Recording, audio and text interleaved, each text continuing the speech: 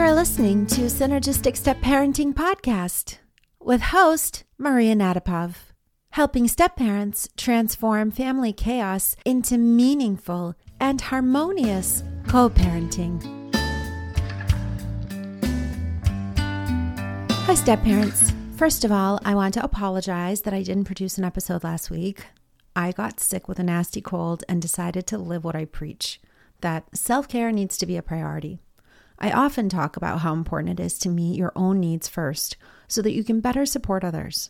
So I followed my own advice, unplugged from everything, and answered my body's plea for rest.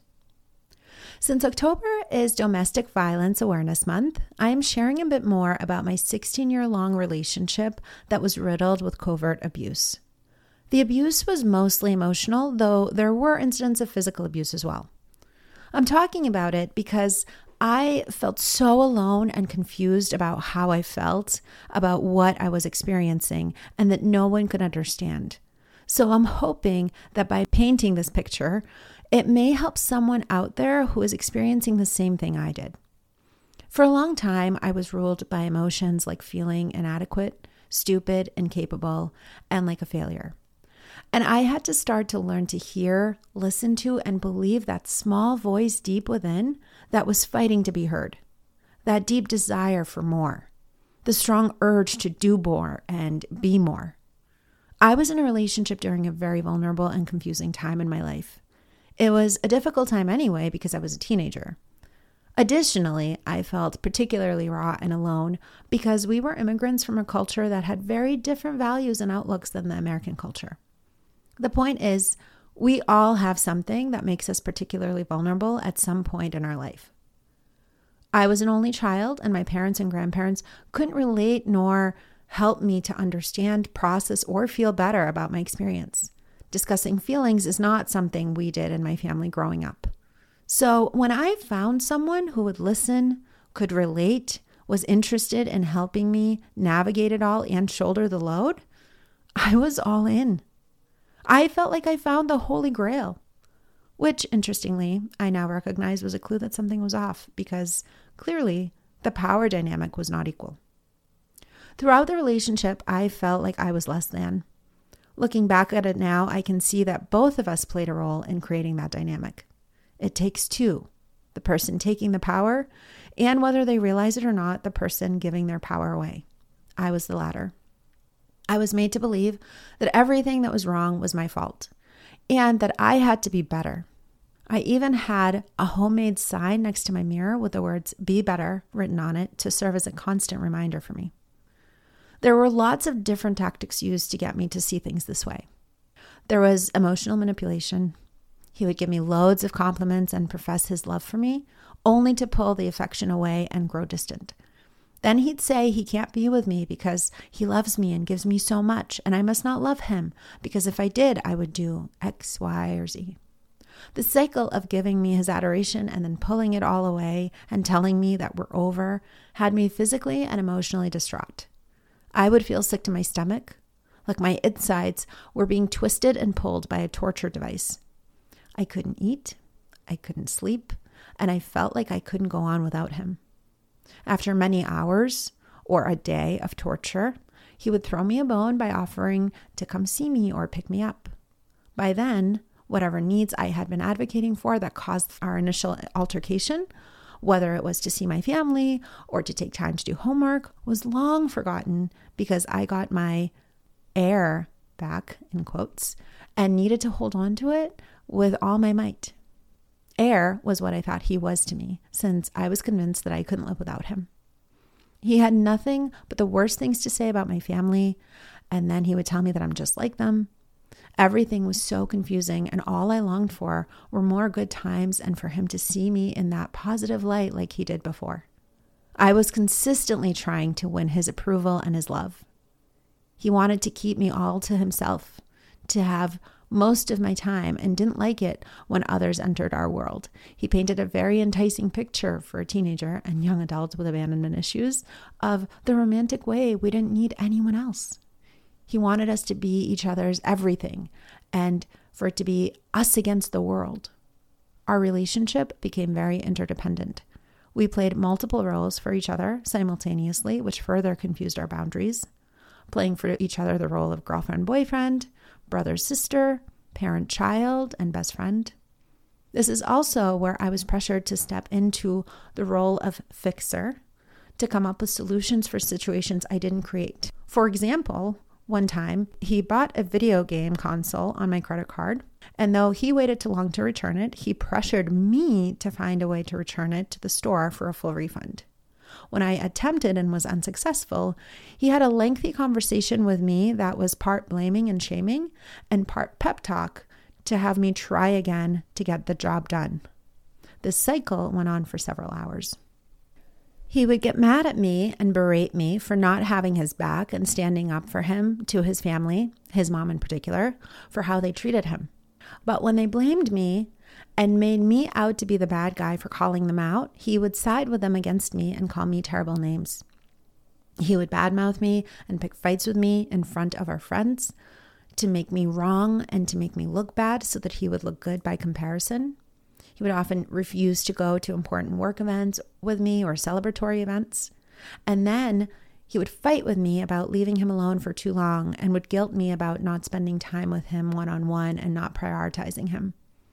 It felt like I was his puppet he was experimenting with to see how far he could push me and what would happen. Early on, if I would open up to friends and bring back the feedback from our discussions, he would convince me that they didn't understand our love and how special our relationship was. This eventually prevented me from sharing anything with friends, which only served to further isolate me from the outside world and, unbeknownst to me, kept me in this cycle without realizing how toxic it was. When there were arguments, they would be circular, and it felt like there were multiple threads that would get crossed and tangled and confused. He practically never stayed with the same topic until we saw it through. The fights, disagreements, arguments would last for hours. If I needed to go to the bathroom or eat, he would engage me and harshly guilt and shame me for daring to take a break during such an important discussion. Then he would jump to saying, I must not love him and not want to be in this relationship. I remember feeling cornered and desperately trying to hold on to logic as it would elusively slip through my fingers. I even tried to resort to his tactics of speaking and reasoning to try to get on the same page with him so that we could work through a conversation. But my attempts proved futile, and somehow I would again be wrong, confused, feeling stupid, and like everything was my fault. Many of these arguments would last from the time I got home from work at around 5 o'clock till 2 or 3 a.m. And sometimes they would last till 7 a.m. the next morning, leaving me just enough time to shower and get back to work. I was completely exhausted, running on fumes and barely able to function. I was the only breadwinner at the time, and he was a hermit, so he had plenty of time to rest up to do it all over again the next day. I would constantly read articles about relationship dynamics and was sure that I would be able to spot any signs of being in an unhealthy relationship. 13 and a half years in, during a mandatory exit interview with a counselor at the day program he was completing for substance dependency, she opened my eyes to how codependent and unhealthy our dynamics had been. I met with her a handful of times, and that's when the wake-up alarm sounded. I felt like I was hit by a bus square in the face. It took lots of deep self-reflection and soul-searching for me to realize that the only answer was to separate, at the very least, temporarily for an extended period of time. When we did, I was ashamed and embarrassed to tell anyone. I was sure they would see everything as my fault. I felt like a failure, stupid, and like I had squandered this gift of a loving relationship. I was so confused.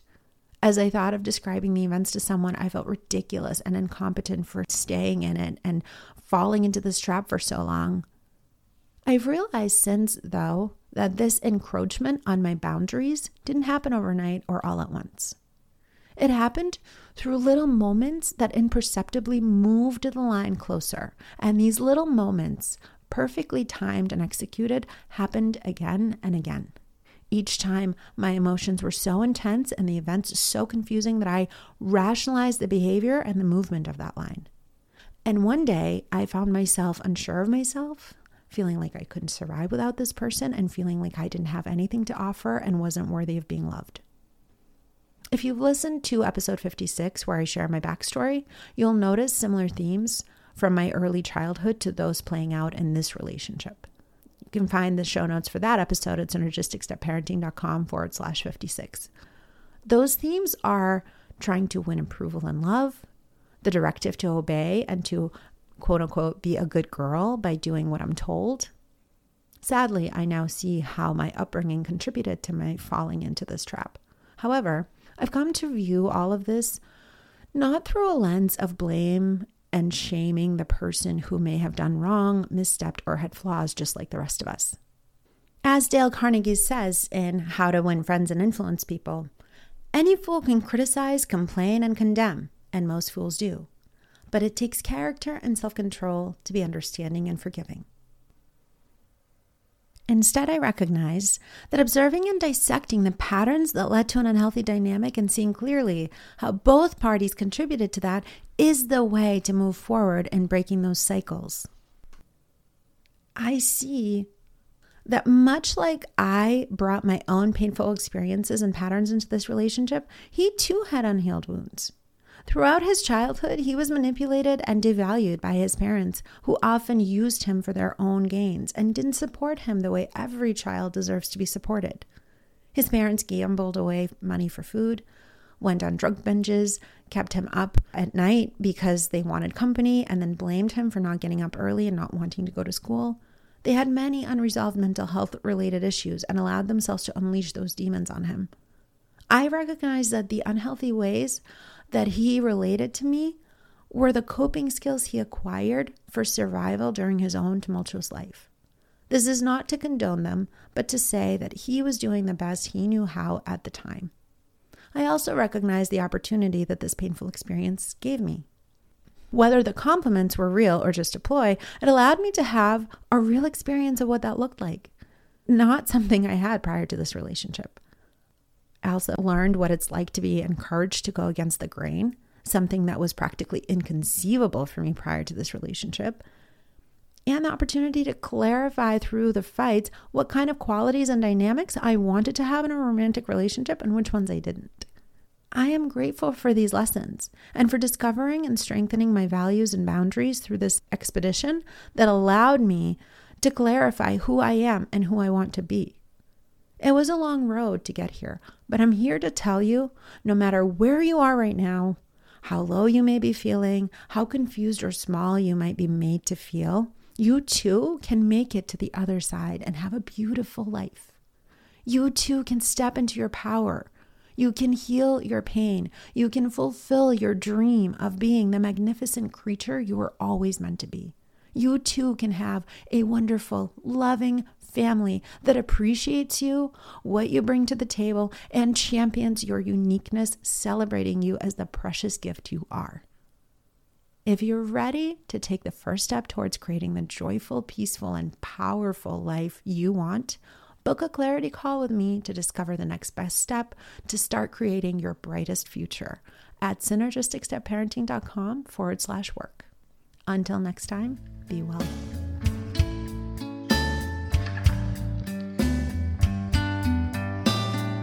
Thanks for tuning into Synergistic Step Parenting Podcast. Please subscribe to this podcast on your favorite streaming platform so you don't miss a thing. If you like what you hear and you find the information helpful, please rate us 5 stars and leave a review letting us know what you like about the show on Apple Podcast. Don't know how?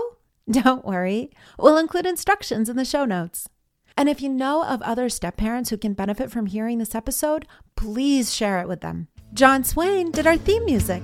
Thanks, John.